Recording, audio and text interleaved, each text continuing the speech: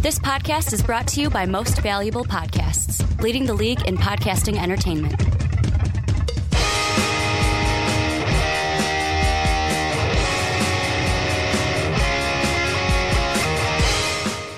What's up, everybody? Ricky Whitmer here, along with the Mark Weber. Dub them ease. And we are back for another edition of The Onside Kick right here on Most Valuable Podcast, your one-stop shop for all the greatest NFL news and analysis. We got a jam-packed show, Mark. I know you're a happy camper. That's right. Bears today announcing their head coach, Matt Nagy. We're going to talk about that. Is he the right guy for the job in Chicago?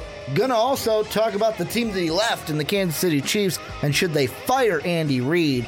And then we're going to dive into some NFL draft, looking at the New York Giants, their number 2 pick, before we preview the divisional round games for this week. But before we get into everything, a little bit of housekeeping here at the beginning. Number 1, if you haven't already, make sure to check out patreon.com/mostvaluablepodcast. That is how you help support the channel. And at the $10 tier, you can be on the podcast like Christian has been, like Patrick has been, like Jake has been, like Matthew will be. So you can join the podcast, talk about whatever topic you would like. Also, check out mostvaluablepodcast.com. We have a new website, new look, new website because of our wonderful patrons at patreon.com/mostvaluablepodcast. Also, selling MVP t-shirts. That information is down below in the description. Make sure to check it out, how you can get your own MVP gear. And last but not least, if you're on iTunes right now, if you have an iTunes account, please go and give the Onside Kick a 5-star rating on iTunes. It would mean the world to us, and then do the rest for the Most Valuable Podcasts. That's kind of redundant, but that's what it sounds like. But we're going to talk about the Chicago Bears first. And Mark, you're a happy camper. Matt Nagy had his press conference today. And before we get into the whole thing of, is he the right hire for the Bears, what's your general reaction as the resident Bear fan here on the podcast? I think going through it, when it first happened, I was surprised it happened so quickly. And then I was also thinking, I like it. Was he the first guy that I was going to jump out at? Maybe not. But going and doing some of this research and looking at him, trying to answer my own questions I had, everything I saw, I liked more and more and more. And now with this press conference, you got to put something out there of these press conferences are essentially pointless. You get the fans hyped up, though. Yeah, it's essentially just a, hi, nice to meet you. My name's Matt. We're going to have some fun together over the next few years. Hopefully we're going to win some games. Hopefully the next few years, not like 2 and then you're done. Yeah, hopefully you don't even get shutted. Just with 1 year. Or Vance Joseph. He almost got that fate. Well, he didn't get shutted. He almost did. He didn't get almost Vance Joseph. And, these are kind of pointless. I mean, you don't really say anything. He doesn't have a staff put together, although I'm sure he's got something in his head. He talks about how he doesn't have, hasn't had a full opportunity to really, really look over the roster, even though I'm sure he has. It's essentially just one of these, you're not really saying anything, but you're just saying a few things to get people excited. But with that being said, he said things that got me excited. I mean, I really like his personality. It's very infectious. You can't listen to him talk without getting excited yourself. You can just hear he's the an excitement. Optimistic guy. Yeah, he's optimistic. He's excited. You can tell that he is a Ryan Pace kind of guy. If you put Ryan Pace in a room and you put Matt Nagy in the room, you were going to be the most excited person in the world because these are the 2 most optimistic and positive thinking kind of men in football right now. And I think that's kind of cool. I mean, he's very different than Trestman, than John Fox, than Lovie Smith, than Dick Duran, very different than what Chicago has had in the past, 2 decades. So it's going to be interesting. And I can get into some other things first as well. But, as much as I'm excited to read comments of what Chicago Bears fans watching this video think about him, just from, the press conference and stuff like that, as a not Bears fan, it's kind of cool that you even yourself was like, I like this guy. I do. And here's the thing that I don't mean to say this as like shitting all over your parade and Bears fans parades, is Number one, I liked it, and I'm listening to him talk, and I'm thinking, all right, I'm not a Bear fan, but he's getting me excited, and like I'm optimistic for what we're gonna see from the Bears with Mitch Trubisky. But I'm sitting there and I'm watching this press conference during my lunch, and I'm just sitting there, and I'm like, after a while, I'm looking at him, and I'm going, I've felt this way before. When have I felt this feeling before? I'm eerily having deja vu right now. And then it hit me. I'm like, Ricky, you're a fan of the Illinois Fighting Illini. Their basketball team a while ago hired John Gross, who very similar, I would say, to a Nagy hire right now, because Nagy, the big thing, and we're going to get into it, the big weakness that he has, we were talking about inexperience with DiFilippo last week. Nagy's the same way. Like, he's only been an offensive coordinator for 2 seasons.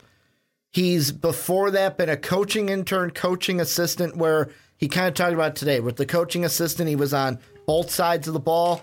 Then the offensive quality content coach, where he basically was just on the offensive side, being the assistant for the offensive coordinator. And I'm sitting there going, holy shit, it's kind of similar, where you've seen John Gross, where he's been with Taylor in the NAIA, then he was with NC State, then Butler, but then he followed Thad Matta. Basically, hey, we're going to Xavier. All right, we're going to Ohio State. And I'm sitting there going, Andy Reid, Thad Matta, 2 coaches to where it's like, are they top 5 coaches? No. But are they good coaches? Yeah, they're pretty good coaches.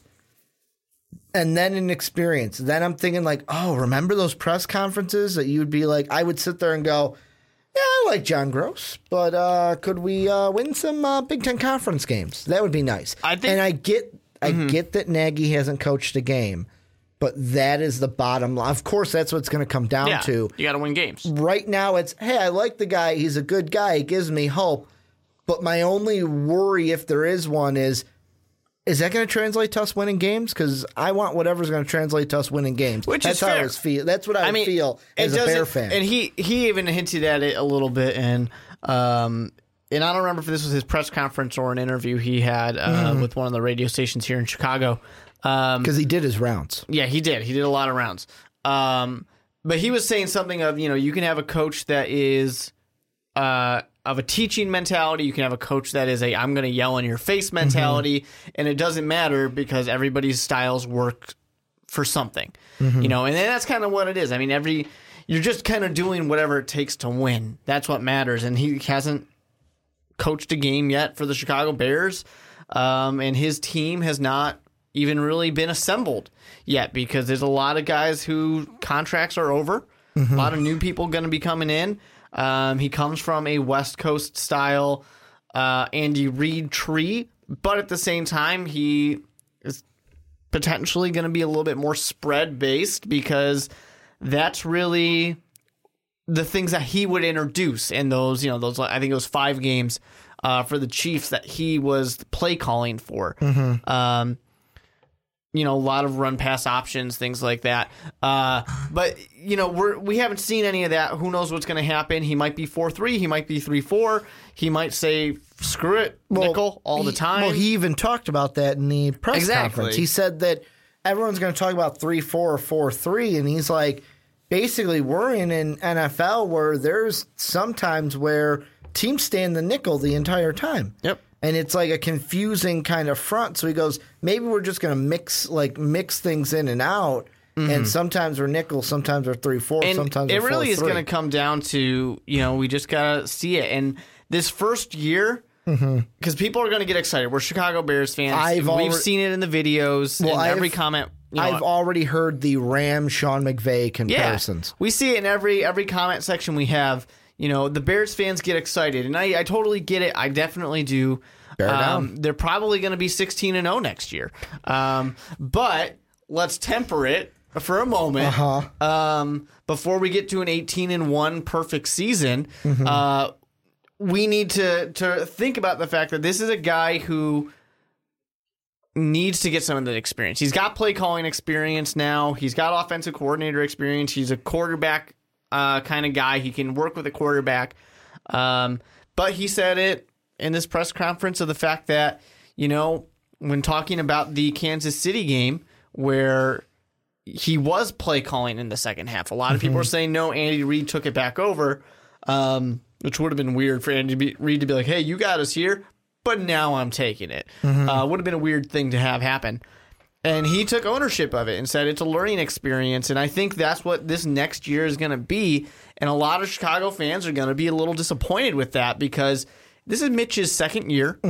And it'll be hopefully the first time he has a full NFL season. It's the coach's first year. Who knows what the offensive coordinator could be? It could be, for example, it could be, the quarterback's coach of the Kansas City Chiefs. Maybe he brings him with. Who knows what direction. Vic Fangio might be there. He might not be there.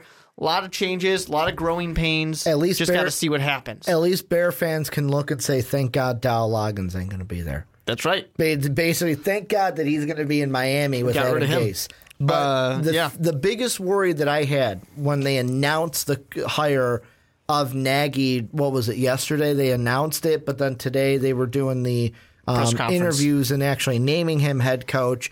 My initial thought, and I know that in our text group, Sean was trying to say that, well, he wasn't an offensive coordinator in Philly, so my point didn't suffice, whereas today during the press conference, he kind of proved my point where even though he was an offensive quality control coach, he still was in the quarterback room and was learning and kind of interacting with these quarterbacks. My concern when they named him was, all right, I know last year he worked with Mahomes. I know last year he was working with some of these quarterbacks to draft one of them for the Kansas City Chiefs. However, when it comes to working with starting quarterbacks, the main three that he's had to work with is Donovan McNabb when he was already an established vet, Michael Vick when he was already an established vet. That was actually post-prison Michael Vick. Well, yeah, Philadelphia. Yeah, that hide your beagle, Vixen Eagle. And then Alex Smith. So that was my initial worry of he's never had a quarterback as the starter, or his team has never had one. That's a young one because young quarterbacks are going to go through learning pains. However, today at the press conference, kind of tempered those worries of how he talked about Mitch. And not just talked about Mitch, talked about how, well, when we interviewed him for the 15 minutes at the Combine, he was like, you know what? I wasn't really that hot on him. I thought he was like a temper. He's like, that's not quite what he said. He was like, he thought Mitch was introverted and scripted. Which he said about 90% of the quarterbacks. All of them are scripted. Plus, he said in those 15 minutes, you don't get a good read for most of them. But then when he had him for like 4-6 hours, he was like, this kid gets it. This kid knows it. But he also said about Mahomes that working with Mahomes this year opened his eyes of saying, I'm talking about things that this guy doesn't understand yet. I'm using terminology that he doesn't know and things like that. And I think that's an important thing. And he seems to be a couple things. One, he seems to be very much of the I'm a teaching kind of coach. Two, he also said it himself that he's a leader of men. Which I like that. I think that'll be good. It's a very inspirational, motivational thing. That's something that John Fox actually was good at. As much as we all criticize John Fox for a variety of things, he was good at motivating the team. He said the most important word, too. The most important word that starts with a C. Culture. Oh, I hate that. He said building. I think it's so dumb. Because when he said that, the first thing I think of was Bill Belichick. I know. That's one of them. But more importantly, I looked at, and maybe it's because recently I watched the SI little video they had of Sean McVay when he was in his early days of the Rams. Basically, Sean McVay had to come in and be like, this is how we're going to approach each day, each hour, each minute, and this is going to be our kind of pyramid of excellence and get that. That's what Nagy's going to have to do in Chicago. I mean, you might say, I hate that word, but basically, let's change culture and go work ethic. I don't. To me, all culture as a coach means is I'm going to come in here and I'm going to say, do what I say or get the fuck out. That's all culture means. I mean, that's Bill Belichick says it all the time. You know, having this culture of do your job. Mm-hmm. Do your job means do what Bill Belichick says or get the fuck out of here, and he does it every year. Gets rid of guys. You know, I give zero care or anything to the culture thing for the NFL, because to me it's a word that people put stock in that doesn't really mean very much. But with that being said, I think that really Nagy doesn't have to do that much. John Fox already did that work for him. John Fox, if you're going to talk about culture, John Fox already instilled a culture of motivating players. Players wanted to play in Chicago. At no point in this horrible season where they somehow managed to be a 5-win team did any of these players actually give up on the team. Which could have been a 6-win season if Garoppolo didn't play. You could have beat the 49ers if Garoppolo didn't play. We could have won every single game that Mike Glennon played if Mike Glennon didn't play.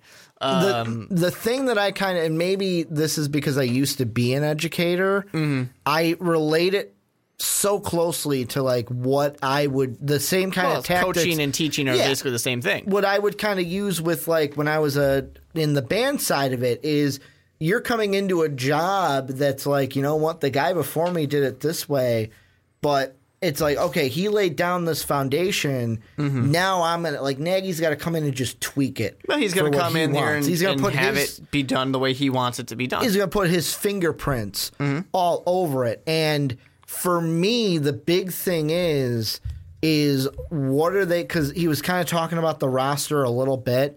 And two of the big things that I think will benefit him is Mitch, I think, will grow with Nagy as the head coach. You know who else I think is going to be phenomenal under Nagy? Tariq Cohen. Like when he was talking about running backs who can run and being a pass catcher in the backfield, I was like, you know what? Jordan Howard's not bad. But I feel like Tariq Cohen is going to benefit greatly with having Nagy's style, Nagy's offense behind that, in that offense. My only question was when he was talking about the wide receivers, and I know that Inman came over and he was a kind of decent addition for you guys. Yeah, he was fine. That was the thing that I need. Like Brandon brought it up before he left, before we recorded tonight, was the big thing that the Chiefs had is they've got Travis Kelce and Tyreek Hill. Besides those two guys, their wide receivers are diddly poo. So it's like with the Bears, I feel like that's what you need to do. You need to get one or two guys that you can be like, okay, these are our rocks. Sure. And have Mitch, okay, these are your go-to targets. I mean, that's pretty much what any team wants to do is have 2-3 good receiving options. But at the same time, we still don't 100% know really what Nagy's going to do with the offense. Is it going to be a West Coast offense? Is it going to be a spread offense? What do you think he'll do? I think it's going to be a little bit. I think it'll reference West Coast, but I think it's going to be a little more spread. Okay. And I definitely think that he's going to want to take advantage of Mitch Trubisky's ability to run the ball. You know, I mean, we saw it a little bit from Dowell Loggins and John Fox of the, you know, using a run pass option. Or, you know, the designed runs. Not even just the bootleg. I mean, the bootleg too, but actual option plays for Mitch to make that decision and design quarterback runs as well. And I think we'll see more of that. But at the same time, I think what we're hopefully going to see is Jordan Howard being Kareem Hunt, you know, because they're both top running backs in the NFL, top young running backs in the NFL. You know, Tariq Cohen, I definitely could see some things coming out of him, but I really am nervous about Tariq Cohen just kind of being a flash in the pan. We see it from speedsters, you know, those like young, quick motion type of guys, those joystick players. We see it every now and then of, wow, they're really awesome, and then 2-3 years later, we don't even remember their names. And I hope that's not the case because I really like him in the offense and I like what he can do, but who knows? If there's one thing that Nagy can take from Andy Reid, and we're going to get to Andy Reid in a little bit, but if there's one thing he can take from Andy Reid that'll be so beneficial to the Bears, it's what he talked about during the press conference today of how Andy Reid is a great motivator. And it got me thinking like, holy shit, just think of Kansas City alone. You have the Kareem Hunt story, which before their game I was watching pregame, and in the interview he said, like, yeah, on my first NFL carry, because John Gruden's like, you fumbled. And he's like, yeah, he's like, I don't even remember the last time I fumbled. But he's like, Andy Reid came up to me and he was like, you got this. We're coming back. Like, be ready. We're coming to you next offensive possession again. And just having that motivation. Trust. Think about a guy like Tyreek Hill, where coming out of college, one of the big things that I know everyone was talking about was shouldn't be in the NFL, the whole beating his girlfriend thing. Andy Reid having trust in Tyreek Hill, I would assume helped him have the confidence to do what he did. And most importantly, Alex Smith. Alex Smith coming over from San Francisco, where it's like, great, I just got beat out by Colin Kaepernick. Everyone's calling me a bust. I don't think that really got to him, but really it was one of those things where Alex Smith was in a position where wait it out. He can go either way of I'm going to tank or I'm going to do well. And having a coach like Andy Reid to be like, no, you got this. I believe in you. Yeah. I believe helped him play up to what he could be. And Nagy's got to have that. A few of the things that he talked about was communication, honesty, and trust. And with communication, the lack of or failure of communication at times. Yeah, and he really kind of put a lot out there. And I think what we're going to see is that trust. And he specifically mentioned trust when talking about a quarterback's relationship with his coach. And he also put it out there, because we talked about Mitch quite a bit, of it's not just about the quarterback. It's about the coach. And he even said, this was in a radio interview when they asked him on 670. The Score? Yeah, Bernstein and Goff. Okay. On their show, they asked. I believe it was their show. I don't know. It's been a long day. But they asked him, do you think you're going to win with Mitch, or do you think you're going to win because of Mitch? And his answer was, we're going to win with Mitch. You know, it's not just one player, and especially not just a young player. You can't put all that on him. He's got development to still go through and everything, and it's a team game.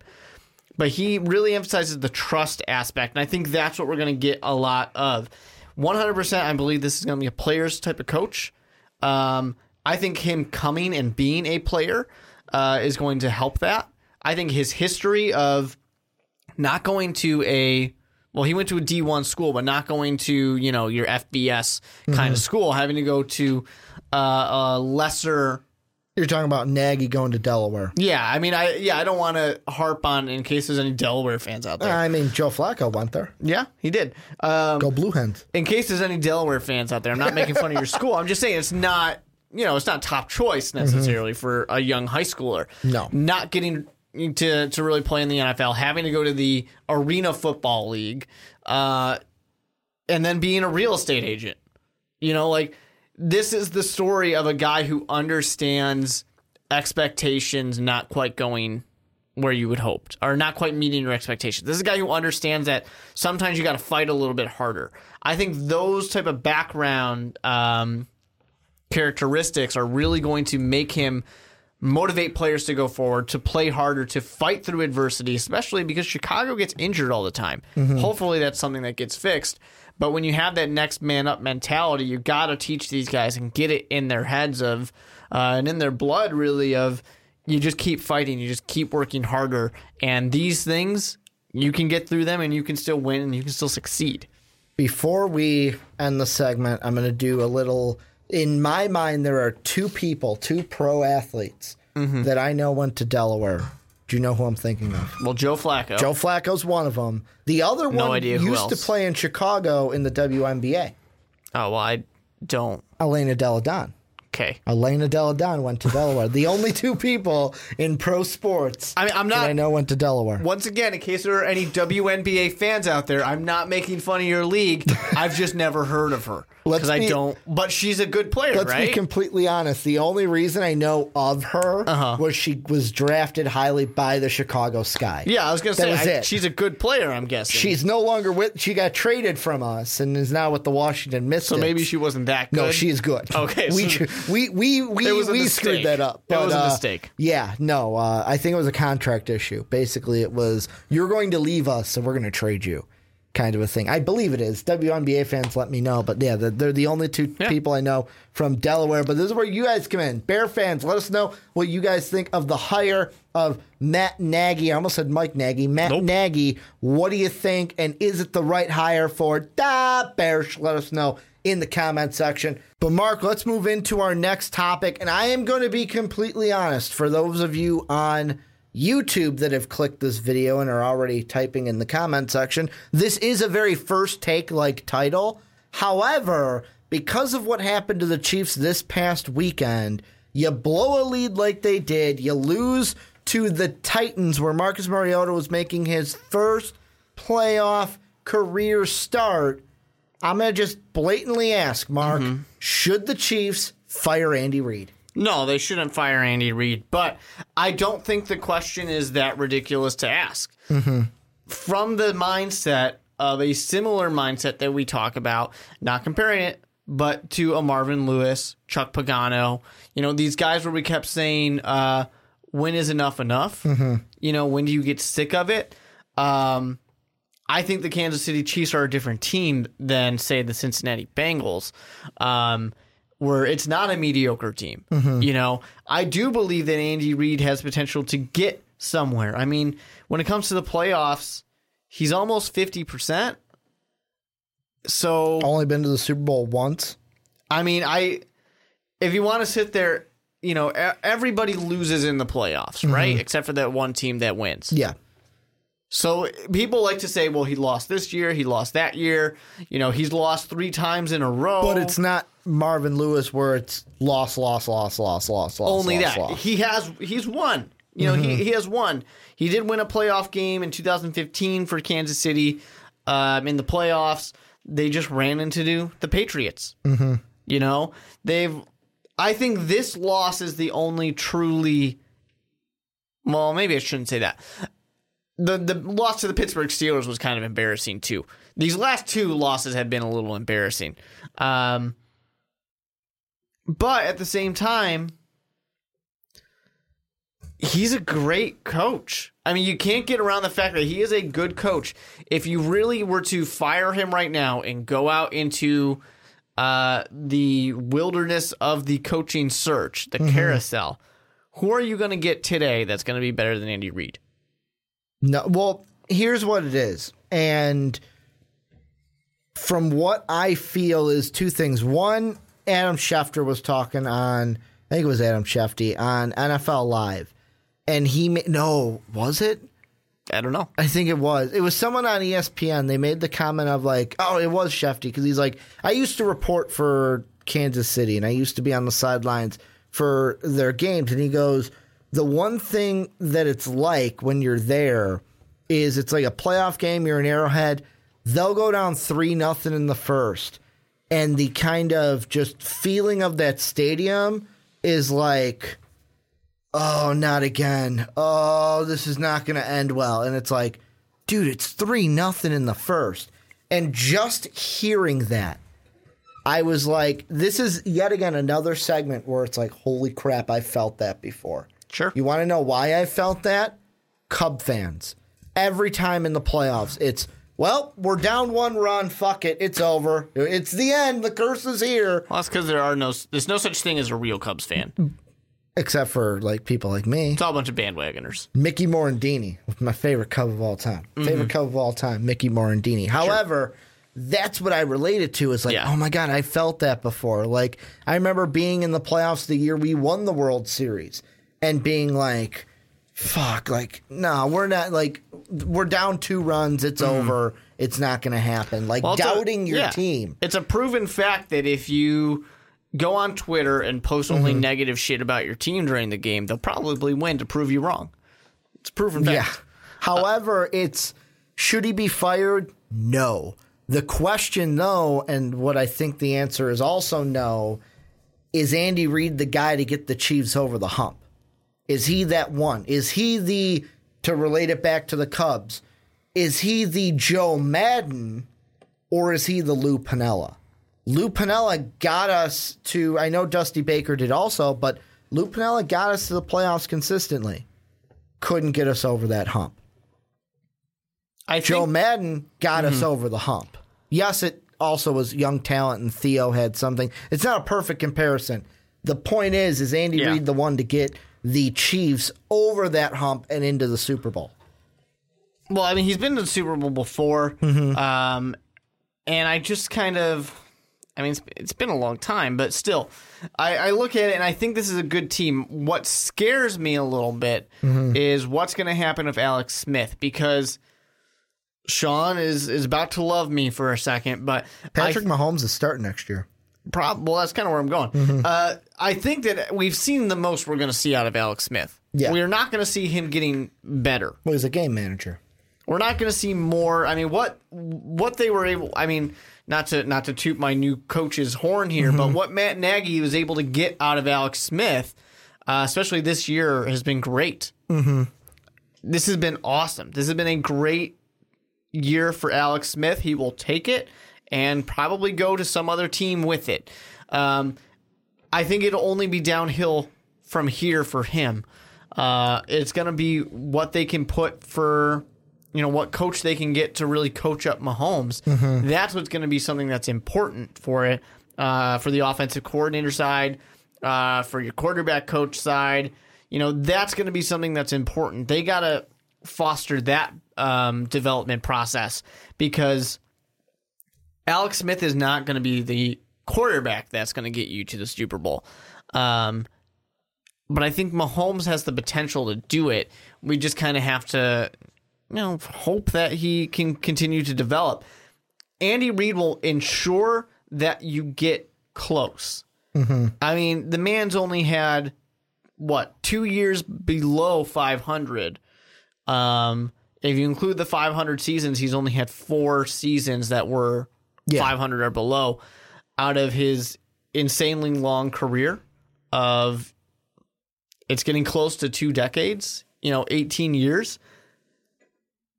I'm sorry, I missed one. He had one extra below 500, but he will always get you there. He will always get you close. What he needs is the people, the players that can go above and beyond and take you that extra level.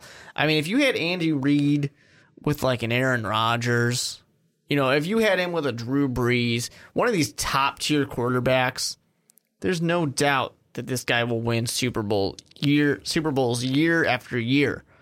He needs that. And I'm not saying that he hasn't had good quarterbacks. But I don't think he had that caliber of a quarterback. I'm not putting Donovan McNabb or Michael Vick or Alex Smith at that Aaron Rodgers, Drew Brees level. The best quarterback he's ever had is Donovan McNabb. Yeah. That's the best one. But also the thing with the McNabb ones was I know 2001 was the start of the conference championship runs. But right now I'm looking at the 2002 season. They had a fairly good defense. Guys that are on this team that's holy shit.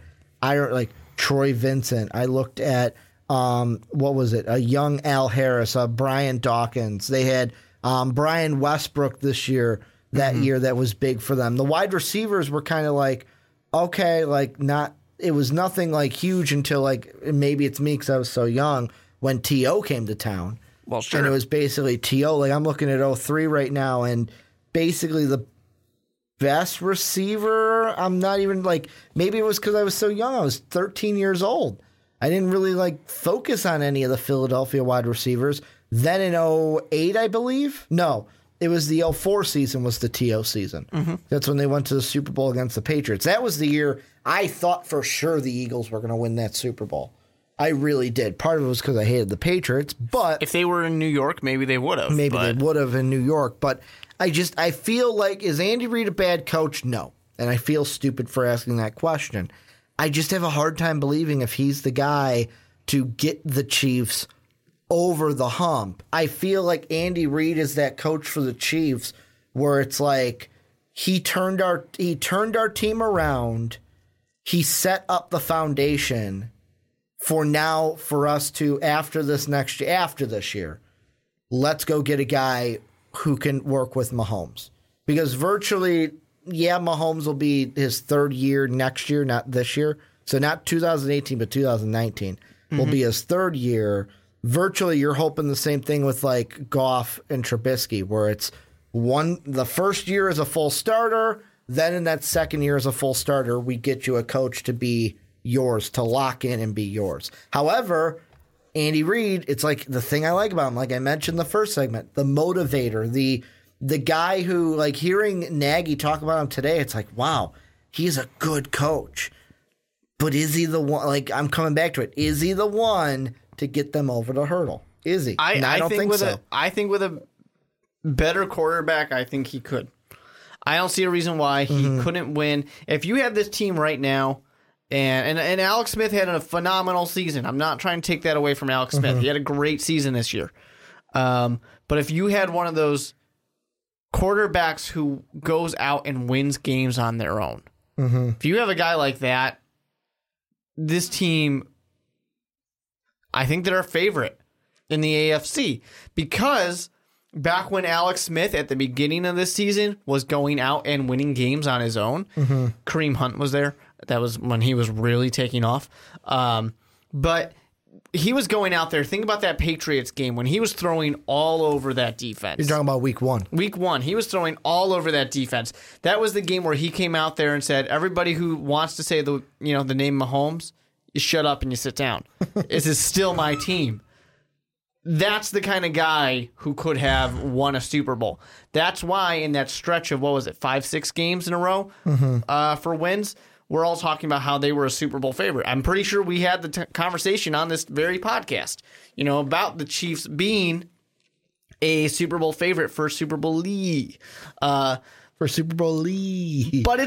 that's not what happened the rest of the season. Even though he had a great season, he did come back down a little bit. He's not the guy who can take over the game himself necessarily. And I think that's really what Andy Reid needs to have in order to get that success, because, he's going to get you to the playoffs all the time. That's what the man does. He's only missed the playoffs, 6 times in his career? That's insane. That's absolutely insane. He can get you there. Just needs to have that guy to help him get it done. I want to ask you this question. Coming into this year, Andy Reid was in a contract year. However, before the year even started, I believe, he signed an extension. That extension is for 5 more years. So, old contract is done. Extension kicks in for this upcoming season. What I want to ask you is this. If we're playing the game of how long does he last? How long do you think Andy Reid, does he last the whole 5-year extension? Does he get fired halfway in between? Does he not make it to the end? It's interesting right now because Andy Reid, I'm just looking at one thing. He'll be 60 by the time the next season starts. So this next... which isn't that old for a head coach. No, I mean, you have coaches that coach into their 70s. But at the same time, you also have coaches who will retire due to health issues or to actually spend a day or two with their family. And he might be that kind of guy. Especially because Andy Reid has not necessarily been known for being the healthiest of men out there. I mean, he's lost some weight. He has. He definitely has. The walrus. Yeah. Well, can't really call him the walrus after he just said he lost some weight. No, but the mustache, he looks like a walrus. I still, whenever it's cold, I think of, who was it? Jeff Fisher with the mucus mustache. Oh, I frozen. I'm thinking college side. No, I think of Jerry Kill with Minnesota. He was the one that had diabetes, and he had to get his sugar levels up so it's below freezing, and he's eating an ice cream bar. That's awesome. Hey, chocolatey Eclair on the sideline. Honestly, I would do it myself. I would definitely do that. Yeah, my wife always is like, "Why do you want ice cream right now? It's 10 degrees outside." Okay, it's ice cream. Like, you're telling me I'm not going to want to go to a Cold Stone? But anyways, living close to a Cold Stone has changed my life. Do you? Oh, I live like 5 minutes away from a Cold Stone. I don't know where the Cold Stone. Maybe we gotta go there. You've never been to a Cold Stone? I've never been to that one. Oh, okay. I used to be the I'm gonna say the douchebag kid that would be. I would have like a big thing of pennies, and I would just throw it in the bucket. They'd sing their song. throw it in the bucket, they'd sing their song. For anyone who doesn't know, because I don't know if Cold Stone's a regional thing or what, it's an ice cream place, and when you tip them, they're supposed to sing. They do. I don't know if they still do. I don't know They if that's used still to a when thing. I was in high school. But if you tipped them, they had to sing Even a if it song was a about penny. ice cream. And they hated people like you. So anyways, about Andy Reid. Yeah. And maybe he Colston. likes ice cream. It's tough because he's at that age where, you get to 64, you get to 65, he can keep going. Yeah. And I really don't see, if he has the same amount of success, I don't see Kansas City getting rid of him early. I can definitely see another, 13-year run like a Philadelphia where he just goes as long as he can. The hard thing for Andy Reid was that he had a rough year in 2011, 8-8, and then that 4-12 year, last in the NFC East. That was the killer. That was the thing that they finally said, no, we can't do it. If he keeps getting you to the playoffs, I don't see Kansas City being that team to say, sorry, Andy, you got to get out of here. I just don't see it. And the thing I'm looking at right now is that 2013 draft. Would it have been the 2013 draft that followed that 2012 season? Yeah. Well, yeah. It would have been, right? 12-13. Funny thing is, Andy Reid had the number 1 pick in the draft then because he was with the Chiefs. They took Eric Fisher. That was a bad year. That was the draft. The Eagles at 4 took Lane Johnson. Yeah, that was not a good year. Like that draft, we should just forget that it Eric ever happened. Fisher, Luke Jokel. Yep. Deion Jordan, Lane Johnson, Ezekiel Anza. He's probably the best out of the top 5. Yeah. The one probably doing the most out of the top 5. Yeah, that was a rough year. Dean Milner to the Jets. I remember that. Do you remember who the Bears took? In 2013. 20th overall. That wasn't the Shea year, was it? No, he's a guard. He's a really good guard. Oh, Gabe Carimi. Nope. No? Nope. Oh, I'm missing Kyle Long. Kyle Long. I said Gabe Carimi, but I was thinking Kyle Long. I'm like, Gabe Carimi was not like good. 10 years. Yeah, he's not good. Previous to that or whatever. No, I don't he's remember not how old good. Gabe Carimi was. Yeah, that was like the one. That's like the one lasting thing from that era. That was my favorite. The Emery era. By the way, that was my favorite draft for the Vikings. Yeah, that's the one where we got Sharif Floyd, Xavier Rhodes, and Cordell Patterson in the first round, where we got all of those guys in day one, and I remember them with their jerseys. But Andy Reid, that's who we're talking about. Final thoughts. Do you think that when the close your eyes? Mm-hmm. They're close. The Chiefs have won the Super Bowl. Good the stuff. confetti is falling. Yeah. Travis Kelce is cheering. Mm-hmm. Is Andy Reid the head coach? Yes. Okay. I think with an no. ice cream cone. I think no. When the Chiefs win the Super Bowl, Andy Reid is not the head coach. I think that he's a good coach. Mm-hmm. He's going to win the Chiefs games, get them in the playoffs, but I don't think they win a Super Bowl under Andy Reid. I think he'll get one. I do.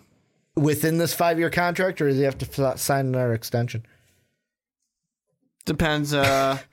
Depends on when they'll start to let Mahomes play. Well, this is where you guys come in. Let us know what you guys think down below. Should the Chiefs fire Andy Reid? Will he make it through his 5-year extension? Let us know what you guys think in the comment section. But Mark, let's move on into our final topic before we get into our divisional round preview for this week of games. And what we're looking at is the NFL draft. Both the Onside Kick and the Primetime Podcast. Really how the days work out. It's a double draft day. That's what I'm trying to say. Double draft day. Lamar Jackson and Mason Rudolph is what we talked about on the Primetime Podcast.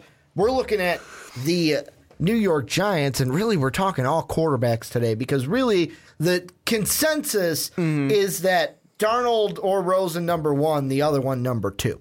And the thing that I'm starting to think of is the Giants don't really need a quarterback because they have Eli Manning. I know Eli Manning's getting old. I know there's some people that are like, you know what, just sit there, either take Rosen, either take Darnold. Maybe if they get Rosen, that'd be a good fit because they'd go to a team that he'd actually want to play for because they'd win games and he wouldn't have to go to Cleveland.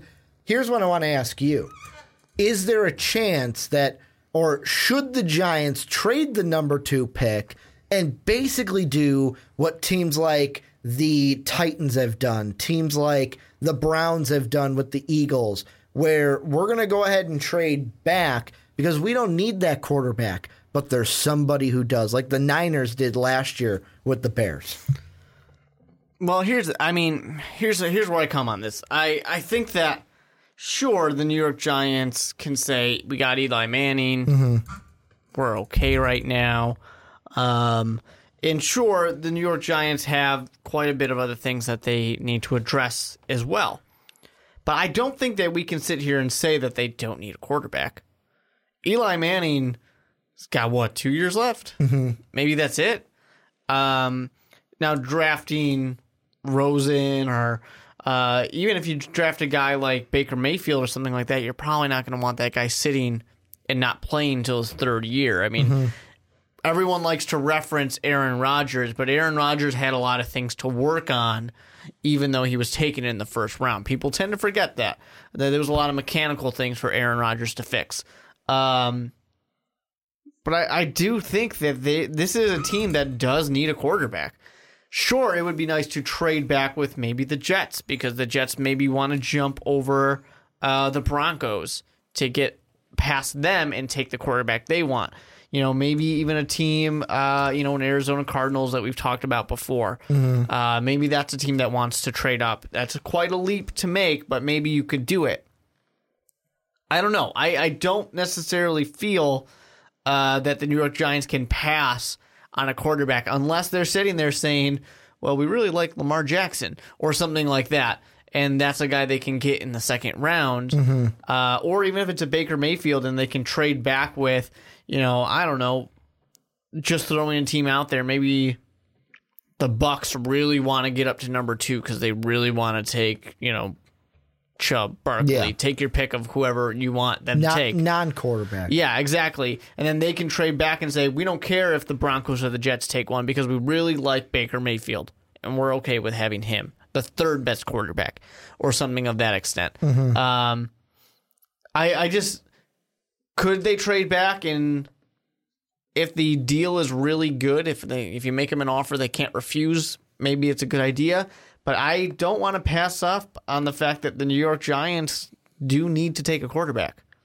Well, and the thing is, the one thing that I look at is I look at the quarterback needy teams, to where the Broncos are obviously one, the Jets are obviously one, the Redskins could be one, depending on what happens to Kirk Cousins, and then the Arizona Cardinals could be one. I know we talked about the Cardinals, I think it was last week, with Baker Mayfield. However, one rumor that's coming out, and I mentioned this on the Primetime Podcast, is if Vikings OC Shermer gets a deal somewhere like Arizona, let's say he goes to Arizona, rumor is Case Keenum's following him wherever he goes, or he's going to try to get Keenum to follow him wherever he goes. The Vikings probably aren't going to keep him. Exactly.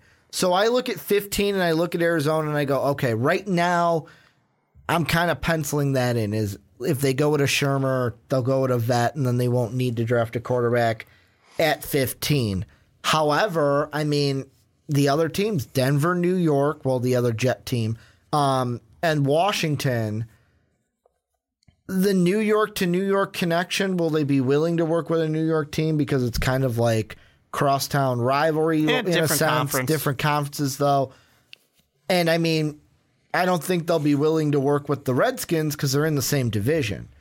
However, the one team that I would try to kind of sucker into it is Denver, because the thing that I think is the only reason Denver is looking at a guy like Josh Allen is because in their mind, they're like, Rosen and Darnold are not going to be there at 5. So let's not even waste anything about scouting them. They're going to be gone. So that's why it's like John Elway going to the Idaho Potato Bowl to watch John Allen or Josh Allen. Or a possible smokescreen. If I'm the Giants, that's the first team I call is Denver. And I basically go, what would you give me for the number 2 pick? It's on the table. and I would try to get them to trade up because I think that John Elway, Josh Rosen just seems like a John Elway guy to me. Just seems like it. And I feel like the only reason we're not hearing Elway talk about Darnold or Rosen is because in his mind they're going to be off the table, so why even focus on it? I mean, I definitely can agree with that to an extent. At the same time, I think that John Elway has made some questionable decisions when it comes to quarterbacks. Paxton Lynch. So I'm not going to put it past him to say, no, I really like this Josh Allen guy. I think I can work with him. You know, it reminds me of we get some of these GMs every now and then that want to be the smartest guy in the room. And they're going to make really questionable decisions because they think that from 10, 5, 15, whatever it might be, years from now, people are going to be saying that John Elway, he knew something with Josh Allen. That was the guy he wanted. Yeah. You know, and they care about the legacy to an extent. But one of these teams, I still think that one of these teams with the Jets and the Broncos are not going to need a quarterback because one of them was, you know, could get a Kirk Cousins. You know, a potential Case Keenum and Alex Smith. If somehow Eli Manning is no longer part of the Giants, who knows? One of these quarterback needy teams is for sure going to get filled through the offseason. Most likely two of them will really have a clear answer to where there's no way they're drafting a quarterback. Yeah. Which ones, I'm not sure. I mean, with me, I'm putting my money on Arizona being that team. I mean, I know they're lower, but out of all the quarterback needy teams, they're the team that right now, mainly because of the, I could even see Kurt. I don't know if I could see Kurt there, but I think more so on like the, we got a Case Keenum to where, we don't need a quarterback in the first round. Well, even if you have Alex Smith, even if you have Kirk Cousins, I mean, there's two guys right there that could fill some spots for some of these teams. So it'll be interesting for sure that you have quite a bit of shakeups. But the flip side of it too is for sure you got New York up there. For sure you got the Browns up there. That's the top two off the board in my mind. I mean, that's the way I had my mock draft. Then with a team like the Broncos or the Jets, if one of them needs a quarterback and they take it, it doesn't matter if the Arizona Cardinals or the Washington Redskins need a quarterback. Are you really going to pull that kind of a reach on Josh Allen? Or, I'm counting Baker Mayfield as the third best quarterback here. Or a Lamar Jackson. Are you really going to make that kind of a reach for one of these guys that will be there in the second round, and everybody above you took quarterbacks, so you don't really need to worry about them anymore? Well, I think the question becomes that I was going to ask you is they drafted Davis Webb. Do you think Davis Webb eventually becomes the guy? Because I don't. No, I don't think he becomes the guy at all, although they're kind of high on him in the Jets organization. I don't think Giants. you do. Well, Giants organization, pardon me, G-Men fans that I said Giants, but part of me is like, if you're asking me is Davis Webb the answer, then in that case, I'm taking Josh Rosen, because no, he's not. Yeah. Or I'm taking Darnold, whoever's there. I think if they really thought he was the answer, then Geno Smith wouldn't have had an opportunity to play.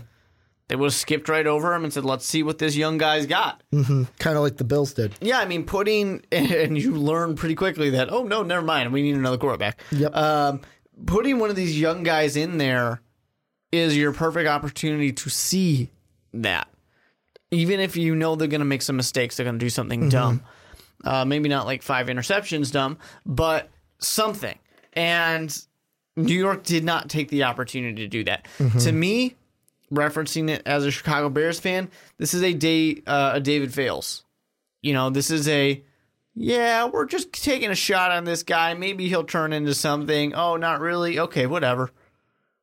We can get rid of him. We're not that upset about it. And now he's in Miami with Adam Gase. Exactly. I mean, and he'll probably never play an actual game of football. He did. In the NFL. I think he played Week 17. Good for him. I think he played Week 17 for the Dolphins. I thought he was in.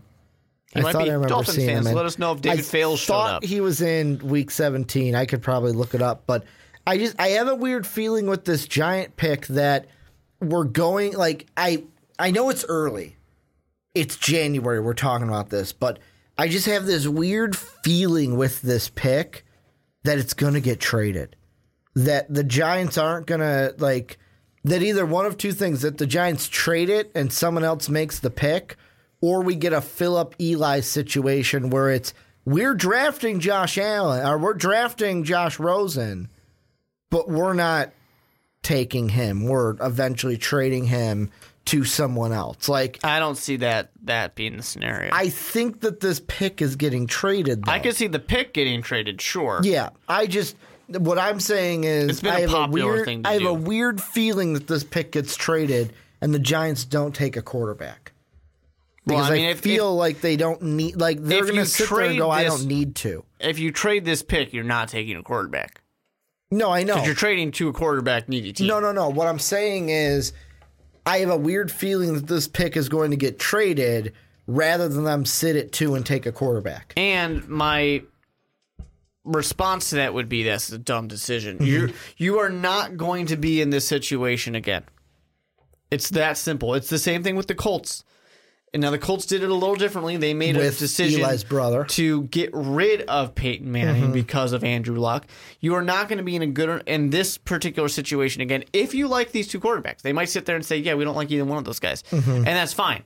But if you like one of these two guys, you will not be in this opportunity again where you get to make this pick. Eli Manning is a good enough quarterback, even though the offense hasn't really shown it very much in the last, 3 years. But he's a good enough quarterback. You've got enough pieces. Your defense is good enough to at least get you 5, 6, 7 wins.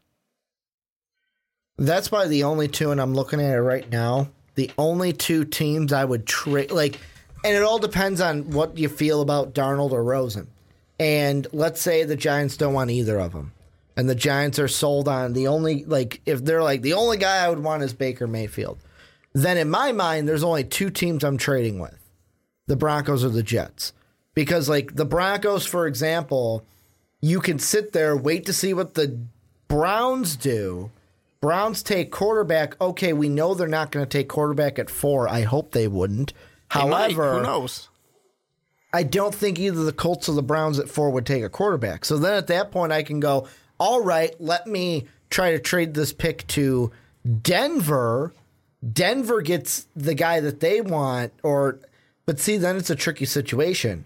Do you think they're going to, you could be sitting there going, Rosen is this pick, but John Elway could be sitting there going, no, if I trade up, kind of like a Ryan Pace situation. Mm-hmm. No, if I trade up, I'm going with Baker. I'm getting my guy. Because he's the guy on my list. Yeah. You don't know who's on whose list, too. Exactly.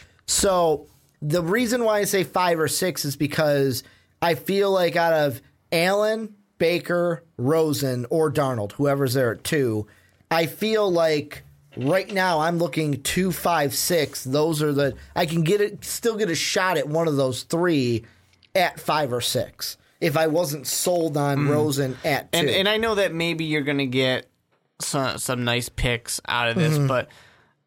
And hell, maybe this is why I'm not a GM in the NFL. But I sit there and I say, if I have the number 2 overall pick and I'm debating of trying to trade back to 5 so that way I can get the 3rd best quarterback in the draft who maybe I like enough to be my number 1, I'm just going to take him. I'm just going to draft him. I'm not going to play games. I'm not going to risk that the Colts or the Browns, a team that loves to trade back, I'm not going to risk that one of them does it. Because last year, you know what I saw? 3 teams trade for quarterbacks.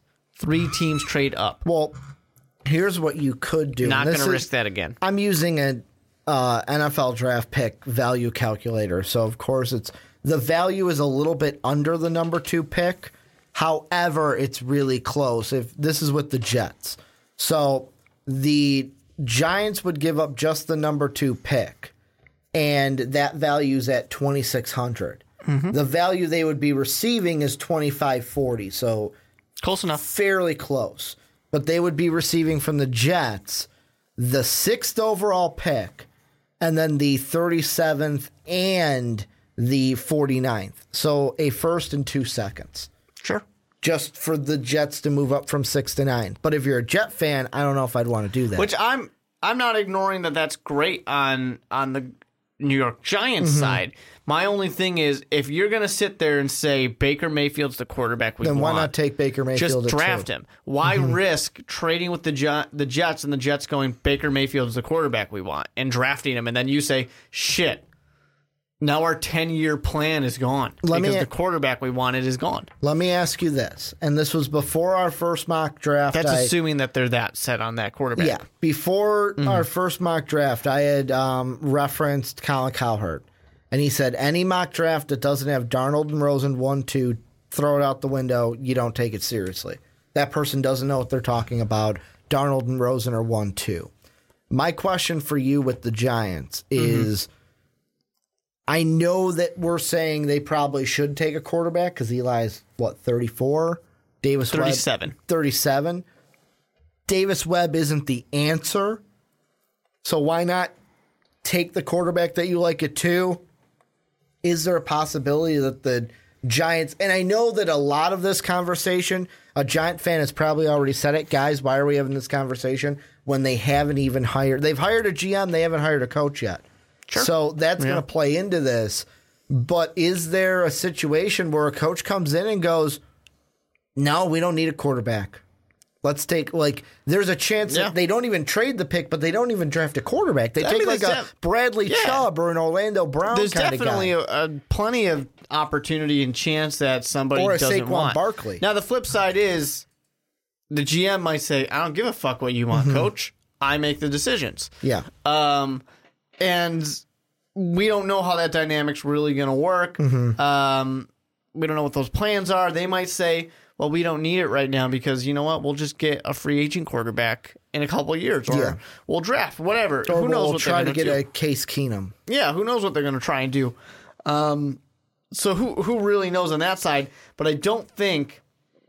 I stand here and I look at it and I say, when was the last time the New York Giants were this high in the draft? I don't want to risk missing out on this opportunity. That's what it comes down to me. Quarterbacks are so difficult to get. It's so difficult to get an Eli Manning that when you have the opportunity to do it again, you just got to go for it. You got to go and get your guy. So I'm looking at past drafts for the Giants. Last year, their first rounder was 23rd. 2016, they had the 10th overall pick, took Eli Apple. 9th, they took Eric Flowers. In 2015, they were the 9th pick. Last time they were in the top 5, though, however.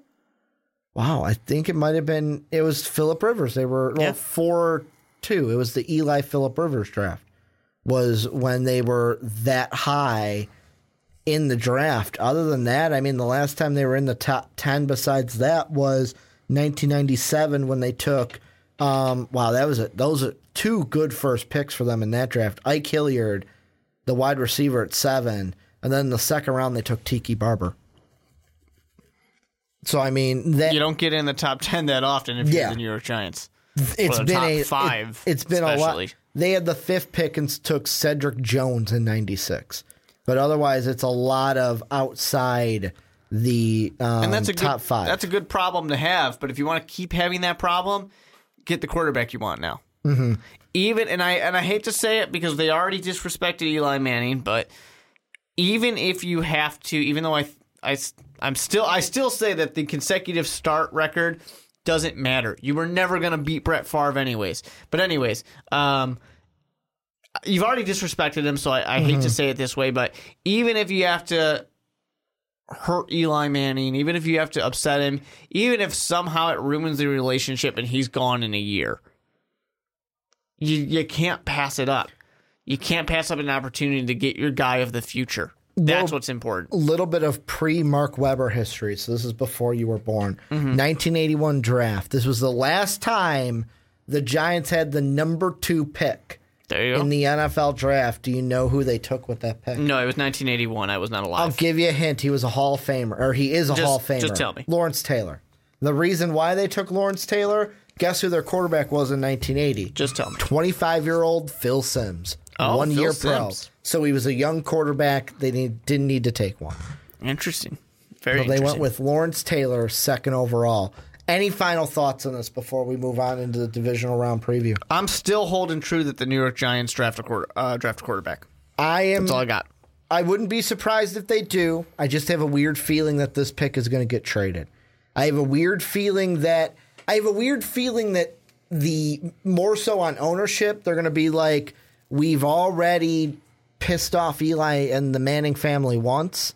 Let's not do that again. He's 37. Who cares? We'll worry about quarterback some other time. I hate to put it that way, but he's 37. Mm-hmm. He hasn't been performing the way he used to. Who cares? I wouldn't be surprised if they trade the pick, although I'm with you. If you're thinking quarterback, just draft the one you want at number 2. Yeah. Just go ahead and draft it. But this is where you guys come in. Let us know down below what you guys think. Will the Giants trade the pick? Will they draft a quarterback? Will they not draft a quarterback? Let us know what you guys think down below. Our next mock draft, however, coming out in less than a week if you're seeing this on YouTube. If you're on Blog Talk Radio, it'll be in a week from now. As the camera died, you're looking at our logo, but let us know what you guys think down below in the comment section. But Mark, let's end the podcast like we have been for the last week. Now that the playoffs are here, we only get 4 games. This is the last week where we'll have 4 games. Yeah. The next week we'll have 2 games, and then the week after that we'll have 0 no games because the Pro Bowl. It's not a real then game. We'll have 1 game. We can preview the dodgeball match. Do they still do that? Oh, yeah. Do they? Year 2. Even if it's NFC, AFC? They've only ever done it when it's AFC. Okay, NFC. I thought they did it when it was the fantasy Last draft year was too. the first year they did the dodgeball tournament. Okay, I didn't watch it. I'll be completely honest. Didn't watch the Pro Bowl last year. I didn't watch the Pro Bowl, but I watched the dodgeball. The one thing game. That was great. The one thing I always find funny is my last girlfriend. So my last ex-girlfriend. I remember this had to be like 2012. I remember she was going to be in the fantasy football league. It needs to be us. said, though, you don't need to say last ex-girlfriend. Yeah, I That's know. what ex means. Well, I have a lot of ex-girlfriends. It could have been the first one. But the last girlfriend I had was, I remember chuckling a little bit because she wanted to be in the fantasy league before we broke up. And she was watching the Pro Bowl taking notes on who she should draft. And I'm sitting there going, oh, that's cute. You don't watch the Pro Bowl for that. You don't watch the Pro. And I remember her going, that Kyle Rudolph is really good. I'm going to draft him. I was like, okay, we'll see. Have fun with it. We'll see. You can take Kyle Rudolph if you want. Although, I heard something about Kyle Rudolph in the last 2 seasons. The only other tight end to have more touchdowns than him is Gronk. And it's only 2 or 3 touchdowns. Maybe 4 touchdowns more. He has 50 touchdowns. Well, I mean, in 2 seasons. Where else were you going to throw the ball? Stephon Diggs and Thielen. Yeah, but I mean, you're talking That about was the last just 2 this year. seasons? Yeah, that was this year's one of them. Exactly. So, I mean, Kyle Rudolph has been the safety blanket. However, we're previewing games. We'll get to that Viking team, but how we're going to do it is we'll go right through the order that we will see them. The first one we'll preview, the one that will probably be, I'm saying it's going to be the joke of the week. The Falcons at 10-6, they're the 3-point favorite over the home team, 13-3 Philadelphia Eagles. Mark, what are you thinking from this game? The problem is the Eagles just don't have much of an offense right now. With Carson Wentz not being there, it's just not... Nobody's showing up to play offense anymore. And as much as we all love Nick Foles here in Most Valuable Podcasts, he is just as good as Peyton Manning. Even better. Could be even better. Could be even better if he throws 8 touchdowns in this game. I just have no reason to believe that Atlanta's not going to beat the Philadelphia Eagles. Yeah, I mean... Ever since Wentz got injured, you played 3 games, and it was, you scored 34 points, but it was against the Giants. They've basically given up on the world this season by that point. Then the Raiders, they have a pretty tough defense, and you only scored 19. But then Dallas, who is probably the best of those 3, with Zeke back, and you don't get any points. I know your defense holds them to 6, however... You don't, and I know Nick Foles didn't play in that one. I think that was Nate Sutfeld, who played that game, who used to be a Minnesota Viking for a little bit. However, fun fact, I just think this game, the Falcons looked really good against the Rams. Yeah. To where I think that they're going to carry over momentum to where the Eagles, this Eagle team, because they don't have Carson Wentz, probably would have benefited from playing the wild card. Because then they could get a win, then carry some momentum in. No, they would have been one and done. this Falcon train is already moving. And like you mentioned before we started recording this segment, it was like, wow, it's a shame that the Falcons are just going to get an easy road right to the NFC title game. Yeah. Maybe even the Super Bowl. I mean, yeah, this is the momentum they need. I mean, to be honest, it reminds me of the Green Bay Packers when they won their Super Bowl. As the last wild card team to do it. Yeah, and just drive their way straight through, keep building momentum, keep feeling good about yourself. Got a nice quarterback who's going all in, got a good run game. You know, this defense in Atlanta is pretty good. I like everything about this team for the most part. When this team is on, they're on. The problem, of course, long term, and this won't necessarily be a Philadelphia issue, is I think that the offense is a little bland and predictable. And I think that'll be their undoing when they play, if they play like a Minnesota Vikings or something like that. Well, I'm going to add a little curveball at you. Not just make your pick, but make your pick and give us a score. Sure. It's going to be the Falcons at 27 and the Eagles 10. I'm going to say 28-13. That's what I'm going to go with. Falcons 28-13. They go ahead and get the win. I'll give the Eagles a 13 spot, but the Falcons going to win by big here. Then the other game, which Saturday could be the blowout games. The nightcapper for Saturday will be the Tennessee Titans at 9-7 playing the New England Patriots. The Patriots are almost a 2-touchdown favorite at 13.5. What are you thinking from this one? The Titans and the Pats. I mean, this is going to be a dangerous game, right? You got a team in the Titans that the defensive backs, it's a little questionable for them. And you got Tom Brady on the other side. I really think Tom Brady's just going to pick apart this offense. This defense. He's going to have no problem doing it. Now, I do think that Derrick Henry can make an impact in this game for sure. But the rest of the offense is not much of anything to get that excited about. You know, maybe Mariota will throw the ball to himself again, and that'll be fun to watch. But that only was awesome. Only that in was highlights. Awesome. You know, I never even looked further into it if the rumors were true that Mariota was calling the plays himself. Was he? That's what people were saying. I think it was after the first quarter that he just was calling plays himself. I wouldn't be surprised. Maybe he is, maybe he's not. I don't really know. That's just what people were talking about. So it'll be interesting to see, does he keep doing that or not? The unfortunate thing I think that the Tennessee fans out there are feeling is that Mularkey is going to be back now. You know, they're not going to fire their coach, which is kind of what they were hoping for, it seemed like. I know there was a lot of hope for the Josh McDaniels connection to help Mariota. I just think that Tom Brady's going to tear this team apart is really what it comes down to.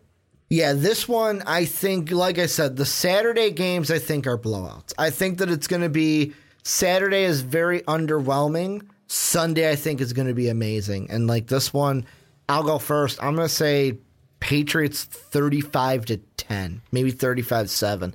I don't think it's going to, 35-10. We'll go 35-10. I think that the offense blows the door off everything, and the Patriots defense, yeah, they're not like a big, like, threatening defense, but I think they'll have no problem beating the Titans, who will basically be shut down early in this one and basically be like, well, we showed up. It was nice. How about you? Like I said, I think Tom Brady's going to destroy this defense. But I'm going to give Derrick Henry some respect here. I'm thinking 42-17. Okay. I mean, Tom Brady just lights it up. But Tennessee, they'll make some noise every now and then.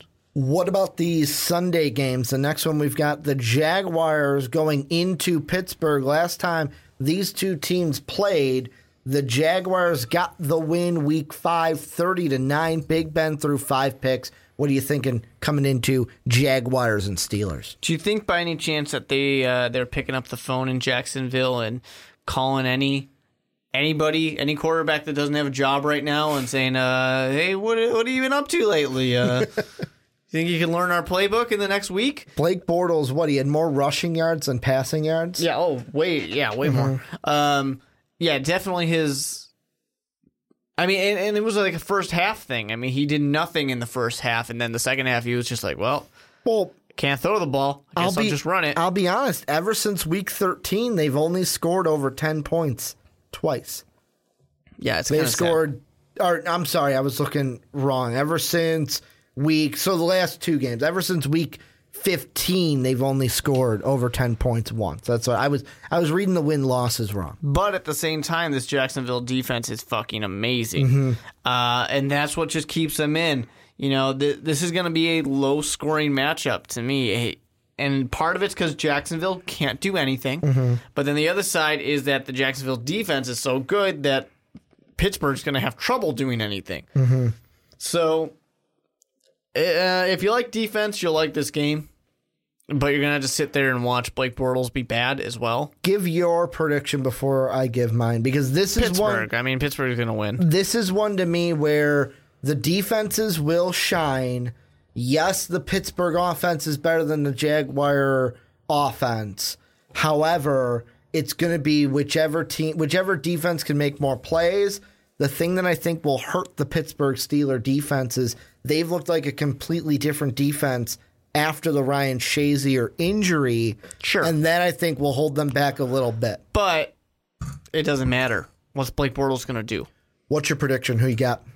Well, it's going to be Pittsburgh, and it's going to... Going against your full Super Bowl. You picked the Jaguars when we did the full bracket. Yeah, but... But then the wild card Then I watched Blake Bortles play in the wild card, and I thought he could do enough, and I was proven wrong.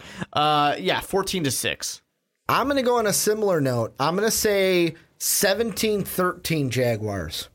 And that's going against my original... Do you think that some points are going to get scored? That's interesting. Well, I said the Steelers... remember when you go back to my Super Bowl prediction, I said, well, it's easy. Patriots, Steelers, don't even say anything else because it's a walk in the park. Well, conference, yeah. What I think is going to happen is I think this Steeler offense is going to get stopped a few times by this Jaguar defense. Oh, for sure. And what I think will happen is Leonard Fournette will pick it up a little bit. They will score a little bit more than they did in the last one, 17-13. Jaguars get the victory and will play the Patriots in the AFC Championship game. Let's move on to the last game. And this is me not just saying this because the Vikings are in this game, but this will be the best game of the week. Book it. This will be the most exciting game from beginning to end. And this will be the game we are talking about next week on the podcast. Like, oh my God, this was amazing. I mean, that you're basically being like, all right, we got these movies you can watch. One directed by Steven Spielberg. The other one, a bunch of second graders. Have fun. Which one do you want to watch? Like, these are not comparisons. So you're telling me Steven Spielberg classic, Adam Sandler newer movie. Yeah, not like Happy Gilmore, newer movie. Essentially. And it's, I mean... They're not even on the same page here. I mean, this is a great matchup. You have one of the best defenses, if not the best defense, in Minnesota, with a team that scores quite a few points. Then you have one of the highest scoring teams with another defense that doesn't let teams score that much. It's kind of cool where you'll have one of the best, and then just really good as well. So this is going to be really interesting to see. I don't think, and I know you, Ricky, love to say, oh, well, we beat the Saints. It's completely different. It was week one. Completely different. This is a different team. This is a different game. This is going to be interesting. The thing I will say, if we are to see Drew Brees, the guy who we just saw destroy, well, I shouldn't say destroy because it was a close game, but Drew Brees himself was near flawless against the Carolina Panthers. If we see that Drew Brees come out here and play against the Minnesota Vikings, I really don't care how good that defense is. Like I said, he was near flawless in that game, where he will make this great defense look average. Not a chance. You're a fan. Well, no, you're a fan. I'm not speaking as a fan. Here's what, and this was my thoughts. Don't disrespect Drew Brees. No. This was my thoughts after the Panther game. That whole game, I was rooting for the Panthers.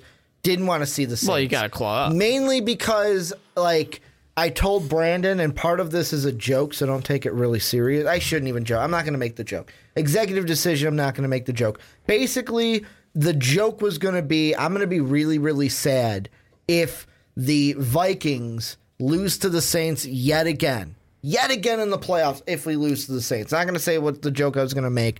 It'd be too insensitive. However, my thoughts after that Panther game was, all right, the Panther defense shut down the Saints rushing attack. Check, we could do that. However, the Panthers offense couldn't do anything. Why couldn't they do anything? First off, their rushing attack isn't that special. Check, ours is better. Then, oh wait, they don't have any wide receivers besides Olsen and Devin Funchess. Check, we've got better receivers. So to me, the reason why the Panthers lost, well, if we're going microcosm, it was that dropped pass in the end zone in the first quarter. But the Panthers didn't win because the only way the Panthers were going to win is if Cam Newton willed them to a victory. That wasn't going to happen. The Vikings are a more complete team. We have a better rushing attack. We have better receivers. Case Keenum's a quarterback that doesn't usually turn the ball over. Mm-hmm. Great recipe for success. Drew Brees is great. Drew Brees' offense is better. I was completely shocked that Ted Ginn caught that 80-yard pass because usually that goes whoop right between his hands and onto the turf. But if this Viking defense shuts down the run like the Panthers defense did last week, I don't think Drew Brees is going to be able to do it all himself. This game will be the closest of any of the games. I think it will be decided on a fourth quarter field goal. Which I'm going Vikings 27-24. I do want to point out, however, because it's fun, that your running game is not better, actually, than the Carolina Panthers. Statistically, they have a better running game than you, but that's because of Cam Newton. No, I'm talking about the running backs. The running backs is what I'm saying. I just wanted to point out, because it's fun. Like, you're telling me that Latavius Murray and Jerick McKinnon have not looked better consistently than what we saw the Panthers running last backs. weekend. Yeah, sure. no, that's what I was talking about running game. Clarify, I'm talking running backs because we don't have Cam Newton. Yeah. You could get one. Yeah. You could get one. You can get Lamar Jackson. Another thing I want to mention, though, before you give your prediction, the last three games we played were Bengals, Packers, Bears, so, I mean, that wasn't anything. But the last big opponents we played, Detroit was a shootout that we had to win on the road, but the Panthers only beat us because Cam Newton willed them to that victory. He had that big run that sealed the game. Yeah. He had, 3 touchdowns in that game. He won them that game. That's the only way the Panthers were going to win. Matt Ryan, we only kept him to 9 points. Jared Goff, we only kept him to 7 points. So Vikings defense just show up when we win the game. However, I think it'll be close, 27-24, Vikings win. We'll play the Falcons in Minnesota, NFC Championship game. Who you got? It's tough. I mean, there's no denying how good the Minnesota Vikings defense is. Like I said, it's one of the best, if not the best defense in the NFL. But when you look at the offenses, when I compare them, I'm taking Drew Brees over Case Keenum. No one's going to be upset about that. The New Orleans Saints running game is better than the Minnesota Vikings game. Not by a ton, but by a bit. It's a little bit better. But you could push those. I would give you a push on those. Well, I'm going more so too off of how that rushing attack looked last week against a defense that I would say is less than our defense. Sure. Good, but overall, less than our defense. Yeah, sure, but overall I'm going to give them a little bit more credit. Obviously the Vikings defense is better. I think we'll get a really close game, but I can't ignore Drew Brees. If Drew Brees wants to go out there and he wants to win this game, I think he'll do it. I think he will do it. And I still think if things get rough, Teddy Two Gloves might make an appearance. They might just throw him out there and see. I honestly could see not a super high-scoring game out of this because I think that the Saints could struggle a little bit to get started, and I think a lot of their scoring will probably come towards the end of the game when things really start to get moving. And it comes to not desperation time, but when they really need to get that win.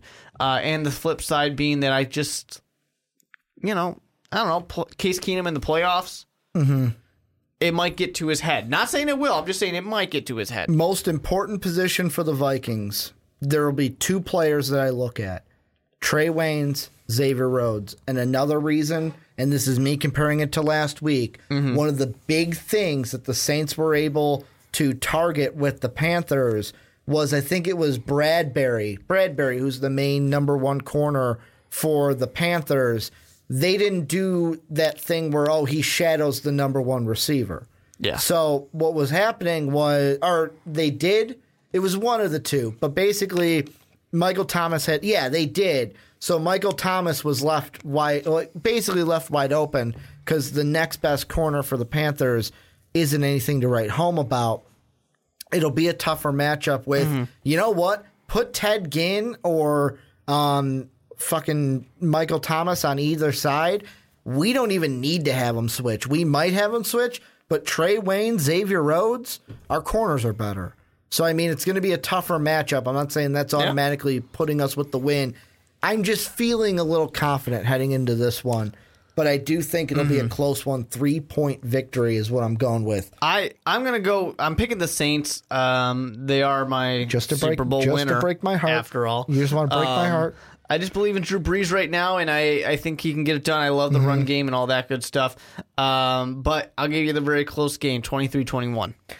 Well, this is where you guys come in. Let us know what you guys think down below. One interesting fact I got to read off. Adam Schefter had a tweet yesterday, which was Monday, that said the experienced versus inexperienced, the amount of playoff games, Brady has 34, Mariota has 1, Roethlisberger has 20, Bortles has 1, Matt Ryan has 9, Foles has 1, Drew Brees has 12, Case Keenum has 0.